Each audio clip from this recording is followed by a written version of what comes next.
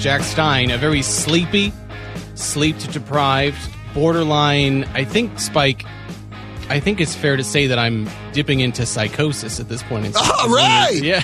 Lean in, my friend. Because when you're this sleep deprived, man, this is not good. This is bad. This is I should not be operating heavy machinery. I should not be. Dude, I don't mean to laugh, but it's not like you're driving a semi down the freeway. You're telling folks what's going on in the community. You're giving our take on how life is and what we can do to have a better existence together. You can do this inebriated, half asleep. You can do this. You're fine. You can do this. I will tell the story as to why I got maximum 4.5 hours of sleep last night. But before we get to that, let us actually do our job, Spike O'Neill, shall we? And let's talk about the Wallingford encampment, because this is something that I care very much about. Why is it that there are encampments near schools, Spike O'Neill? It's something that I have never understood. There are parents that are deeply upset about this. We have a cut here from Como News, I believe. Is this me? I think Chris, okay, this is, folks, remember, folks, Jack's the one who hasn't slept. Spike's the one who doesn't know what he's doing. Now that we've identified who's who and what our roles are, so let me play this clip then. Thank you. In this situation, this is just not acceptable to me. It's child endangerment. Eli Hosier says for about a year he's been waiting for this illegal and troubled encampment to go. And the one thing he and other parents told me they still don't have, an end date for the encampment. I just think it's just ridiculous that this is allowed to happen that close to a school for that long. He's incensed that instead of housing for the unhoused, they learned fire extinguishers with instructions on how to use them are now on site. Portable toilets are coming, and trash pickup is regular. The language primarily is about how they're going to help, with fire extinguishers or things that would, sanitation, things that would help them, but it's not really addressing the public safety. We just don't see the action. We don't get the firm dates. He says that doesn't help his 10-year-old son, Ben, or any of the students at John Stanford International School, less than 400 feet from the camp. I go home after dropping my son off, and I literally am just thinking constantly, oh my gosh, something could happen. Spike, here's what I don't understand. Sure. As a society, we have decided that certain things don't go next to each other, right? So if you wanted to set up a grenade and firework factory right next to a preschool, most people would say no. There is maybe a chance that something could go wrong. A firework or a hand grenade could go off, and it would be devastating for the little children at the preschool. We all agree that certain things don't belong next to other things. Like we wouldn't put a waste management treatment center right next to a botanical garden, right? Or a candy factory. And I see what you're saying. You remember the Far Side cartoons? Yes. Yeah. Remember when they had the attack dog training school next to the daycare center? Yes. Some things just don't belong side by side. And this is the same encampment we talked about last week, the one under I-5. Right? They call it the Palisade, because it's on one side it's Palisade Boulevard or Palisade Park is the roadway that's on the side. Yeah, this is the homeless encampment that is under the elevated section of I-5. If you're coming southbound, right by the Ship Canal Bridge, as you take the express lanes northbound mostly. You can see them. You can see this homeless encampment on both sides of the road.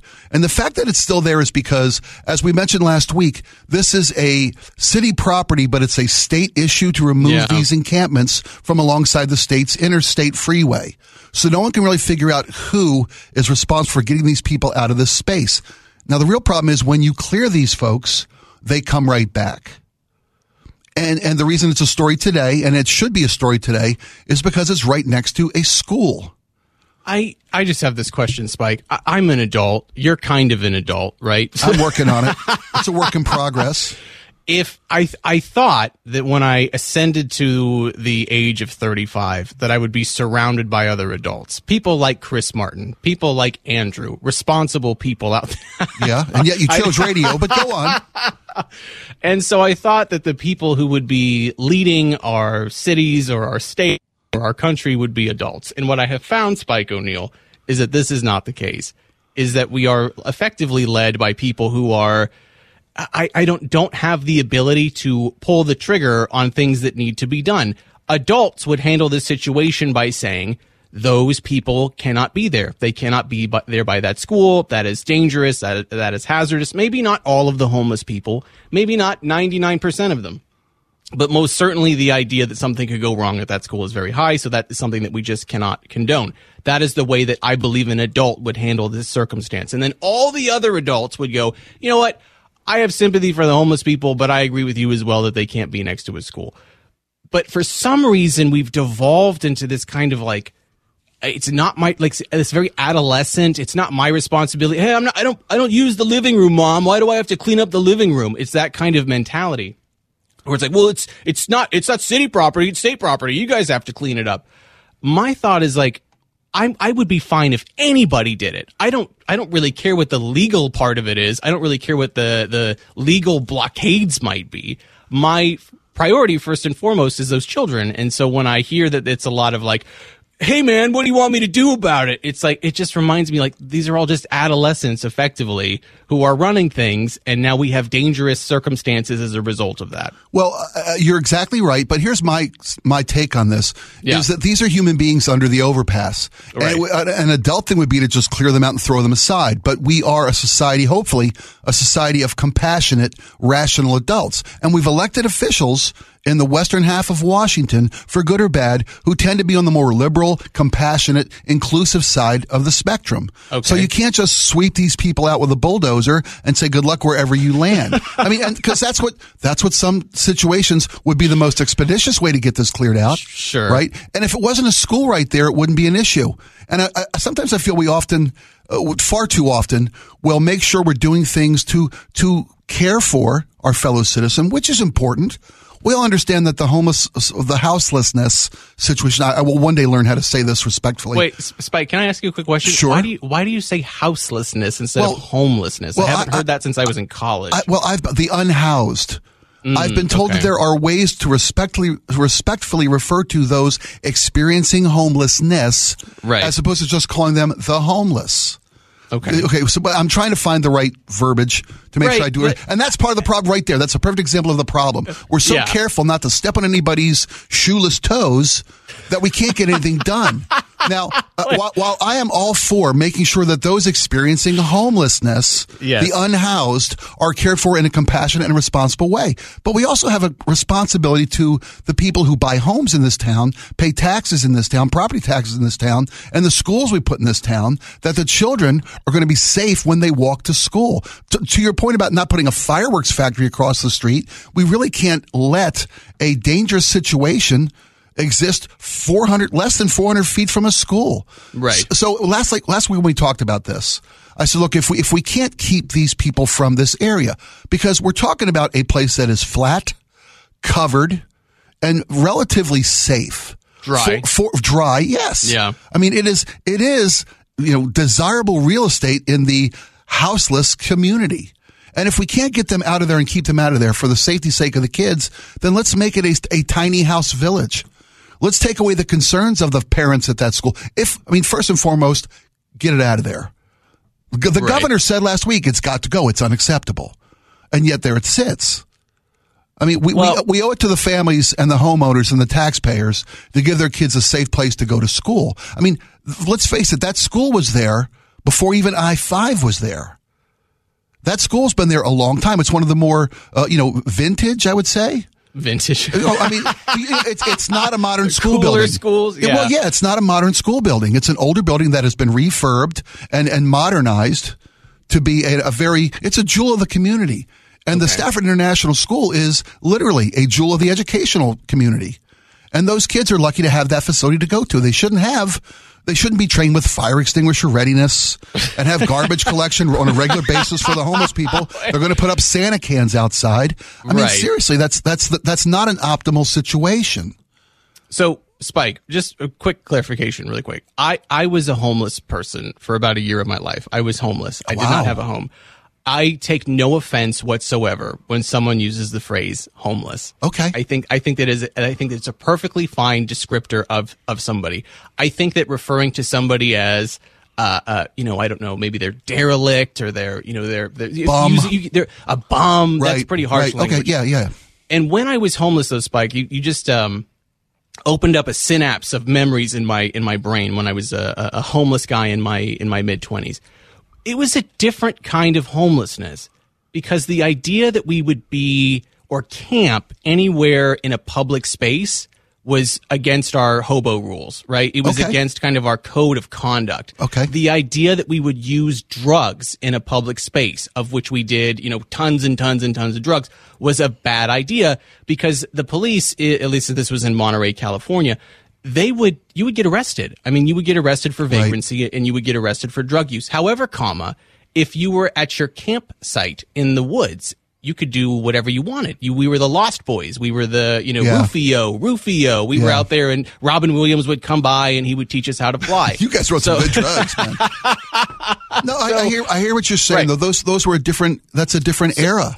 But what we have now is and this might sound harsh to people, and I don't mean to be unkind to people who are homeless out there, but I know of people who are vehicularly homeless. That is a different kind of homeless. What we have now is a kind of homelessness that is entitled. I deserve these things. I deserve this space.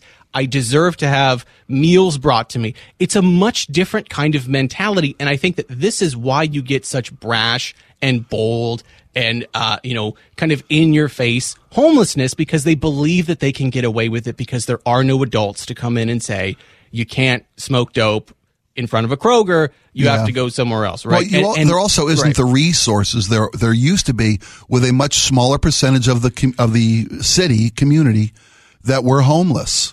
Now there are people who, through economic, instability or lack of economic opportunity, who are forced to be in a situation where they're living in an encampment. There's just far too many to just hide in the woods.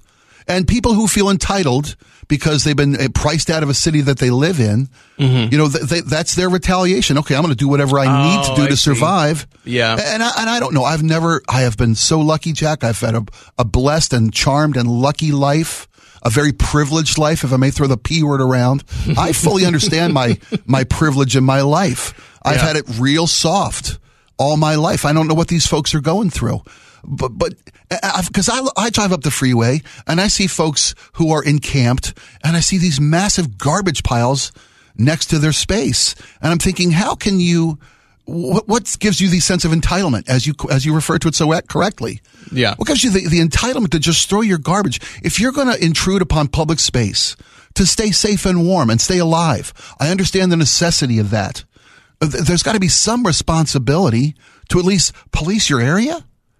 And not be a blight on everybody who lives and travels in this city. I'll tell you a quick story, Spike. Just a real quick story. There's a guy in my neighborhood. He's a homeless guy, and our trash day is on Mondays, and so every Monday afternoon it's on Tuesday. So every Monday afternoon when I roll out my trash cans, I see this guy coming down the block, and what he wants to do is he wants to go through your recycling bin and he wants to take your cans. He doesn't bother anybody. He's very polite. And he asks, if he sees you, he asks, he says, do you mind if I take your cans? And every time I see him, I go, dude, no worries whatsoever. He has a little, I don't know what you want to call it, but it's like a little wheel cart. Wheel cart, like a covered wagon that he walks around with. And he's got his dog, and he's a nice person to interact with. And I am happy to give him my recyclables, for whatever endeavors he might pursue.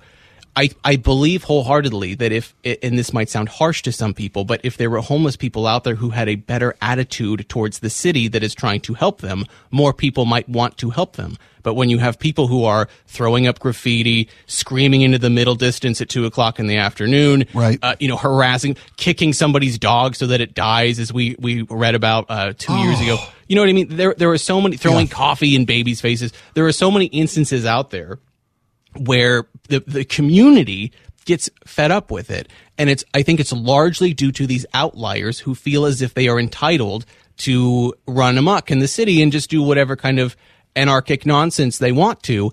And if there was a sincere push, I believe, from members of the homeless community to kind of separate themselves and say, I'm actually trying to better my life. I'm not one of these other people. I think people would be more inclined to want to help those people, as I am with the guy who collects my cans every Monday afternoon. I think it's a fair assessment of the situation. People, and you can take that over into that example into any different story we have. Right. Whether it's a few bad cops, a few bad teachers, whatever. Right. And I'm not equating this to that in any way, shape, or form.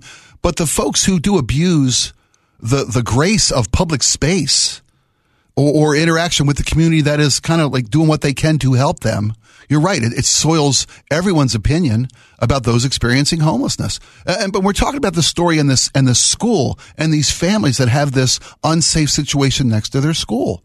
It takes parents and little kids on camera to get the governor to do what he's supposed to be doing, or the city or state or whomever is responsible to either clear it out or make it safe.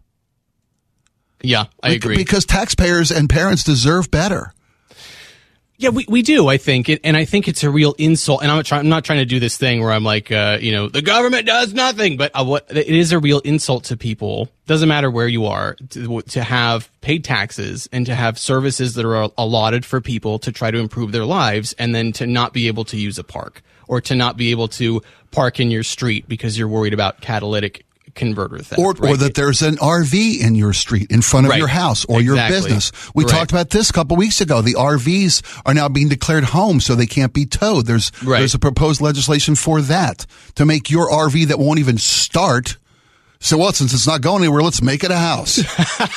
Right? Let's make it a house that we can't tow away because somebody's living in there. Yeah. And these are all symptoms of the disease of income inequality.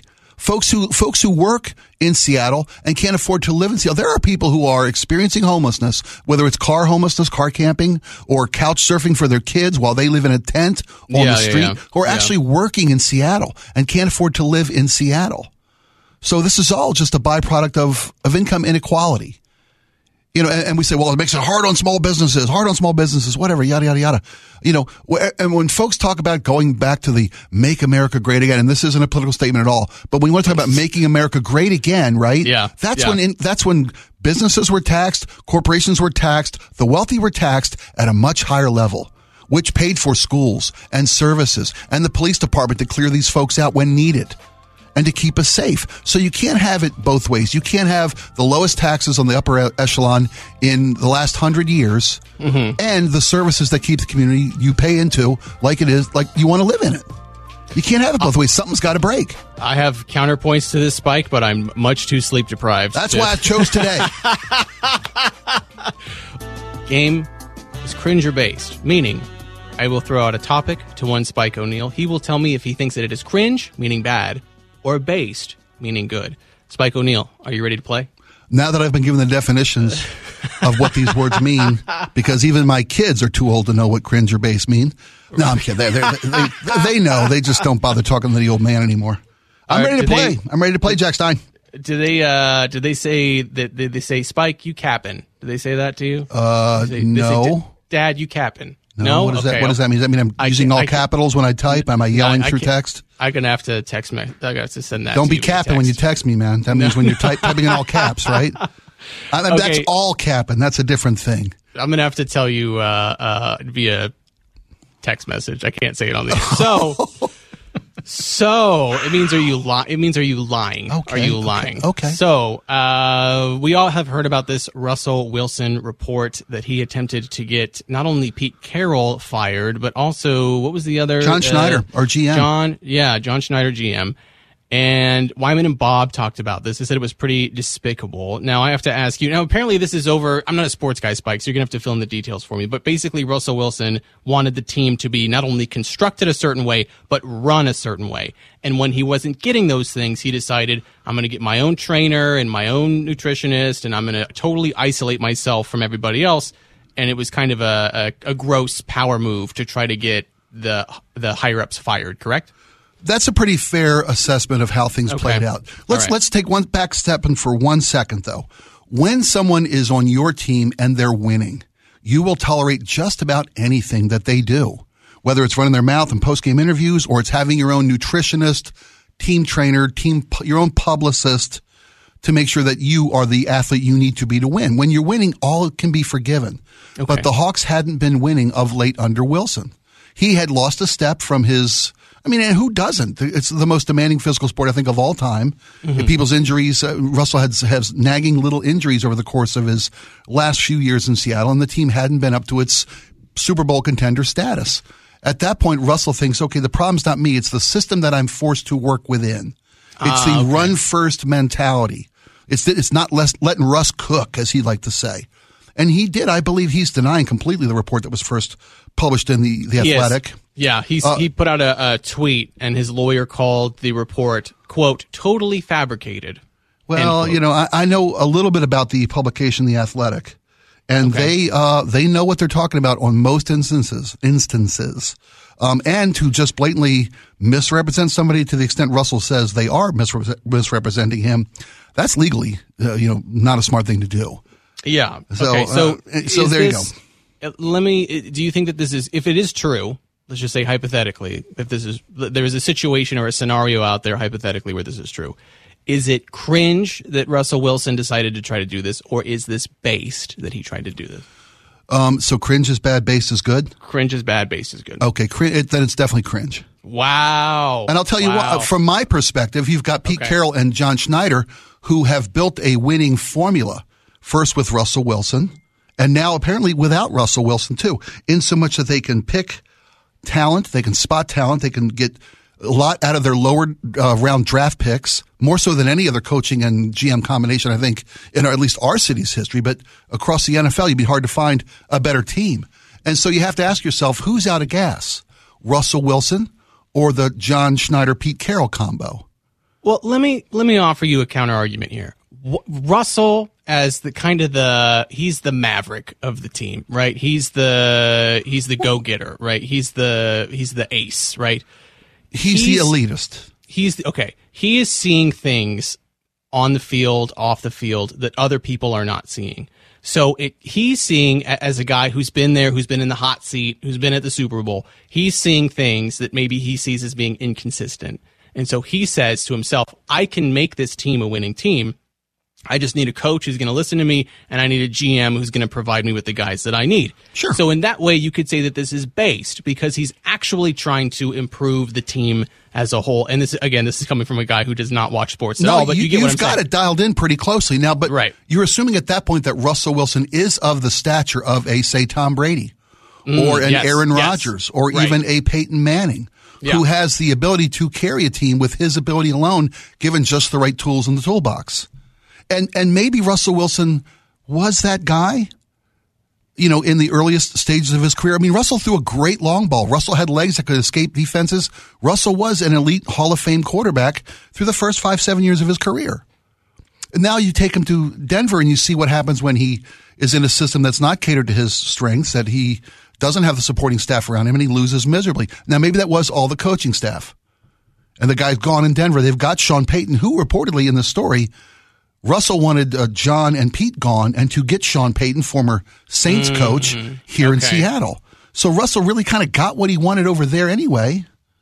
But I think it's an absolutely spot on. I can absolutely see that this would happen. I mean, we found out things about Russell Wilson after the fact from his time, because when he's here, I mean, the guy's, you can't dream of a better community member.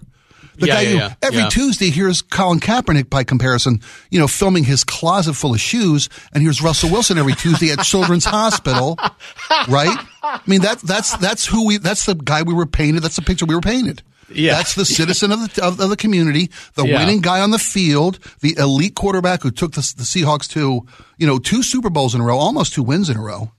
But a lot of people say when your defense holds the Broncos in Super Bowl 48, the NFL's all-time leading scoring offense, when your defense holds them to one meaningless fourth-quarter touchdown, you and I could have quarterbacked that team to a Super Bowl win.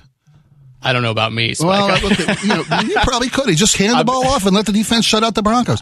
And the next season, when it came down to and Russell, that pass at the goal line that was intercepted, should have handed it off to Marshawn, yada, yada, yada. Yeah. It was Russell that got us to the goal line with some amazing plays in that game. He's had his day. They've been wonderful years. I personally said, Russell gave me some of my greatest football memories of my life. So when he comes to town, I won't boo him. I'll give him a standing ovation when he walks on the field. Then when the game starts, I'm booing the Bronco quarterback. I don't care who it is. But when he comes to town, I'll give him the cheers he's earned as a sports fan. Now, Dave Wyman, you mentioned Dave and Bob, Wyman and Bob talking about this to extent. Dave Wyman brings up a great point. Now what do you do 5 years after his career when he comes back to town? Do you celebrate him like you did, any number of former stars who left and came back? Yeah. Whether it's Bobby Wagner, who's now no longer a Ram.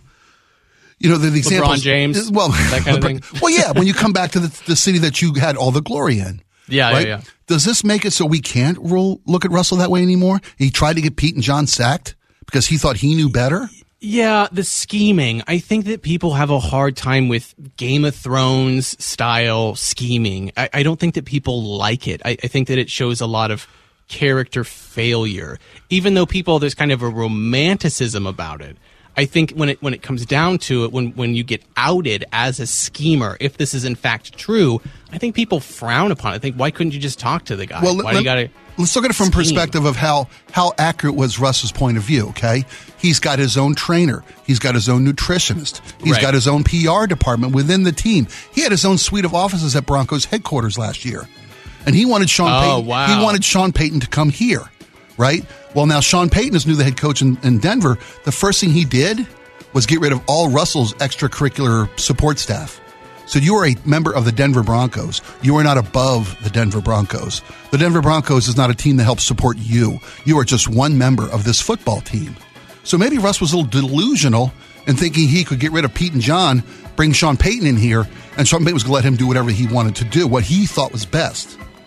Well, that was great, Spike, and I still know nothing about sports, so everybody wins. Thank you. All right. So, Spike, okay. You're seeing the boss. I am. And you're there with your beautiful daughter. Yeah. So here's a backstory. All right. Little Steven Van Zandt, Springsteen's guitar player, came into KZOK. Nate Connors and I were doing afternoon drive. We lasted for an hour and 45 minutes. Steven hung out and just played records with us. We had the best time. My wife brought my daughter down to meet little Steven, and he asked my daughter, "You want to go to the show tonight? You're going?" And she's like, "No, my dad's taking my uncle," as we always do. My brother and I have gone to every show together. And Steve's like, "No, you got to go to the show. Give us tickets to the show." So they give my daughter 2 pit tickets to the show. Meanwhile, my brother is now sitting with his wife up in the nosebleeds. I am with my 13-year-old in the pits. Okay? And we go to meet little Steven pre-show. Right? And he writes her a note. "Dear Miss Rosa, Darby's going to be late to school tomorrow. She was up late rocking with the E Street Band, Steve Van Zandt." And, my daughter's teacher, 5th grade teacher, still has this framed on the wall of her classroom. Wow. So we're in the show, and it's the River Tour, and they do the whole River album, and my 13-year-old is just fading. She is just falling asleep standing up. So I take her to the exit and give her to my wife, who meets me at the door of the Key Arena. And she takes my youngest one home, and I go back in to watch the rest of the show. Well, when they get to Dancing in the Dark, I'm about 10 feet from the stage, and little Steven looks right at me and gives me this with his hand, like holds his hand about the length of his guitar, the height of his guitar, and goes, where's your daughter? And I look at him like my eyes get big, and I'm like, home. I point to the door and like put my head on my hands like she's home sleeping. He goes, "Oh, okay." He was looking to bring my daughter on stage for Dancing in the Dark. And the next day I get to work and my coworker's like, "He looked right at you. He was looking for Darby. He was going to take her on stage." And I'm like, "Yeah, I know." And, and I finally told my daughter, like recently I told her that story that she left. And she's like, "Well, why'd you let me leave?" I'm like, "You were asleep standing up. He played for 4+ hours. He played after midnight." But that was my Springsteen moment with my daughter. I was almost Courtney Cox's dad. You should have pointed to yourself and then looked at the boss and then helped yourself on stage. I should have went right here, because they grabbed a different chubby white guy to go on stage and dance that night. And I'm like, I could have done that. I got those kind of ham hock dad dance moves. I could have done that anyway. Well, thanks Spike, for I sincerely hope you have a wonderful time there. I sincerely hope that you you get everything that you want out of it, and I'm very happy for you, Spike, if I can say that, because these moments are few and far between, and I wish you nothing but the best when you're there, buddy. I tell you what's the one special thing. It's not just the band. It's not just seeing my heroes playing my favorite music. My brother and I are going to have, we got 3 seats, and between us will be my oldest daughter's boyfriend. He's going to run the gauntlet. Wow. He's going to run the gauntlet with my brother and I tonight. We'll see how he holds up. It's going to be great. All right, I'm Jack Stein. That's Spike O'Neill. Psycho Matt producing. Andrew in the booth. We'll see you guys tomorrow. Thanks so much. What about your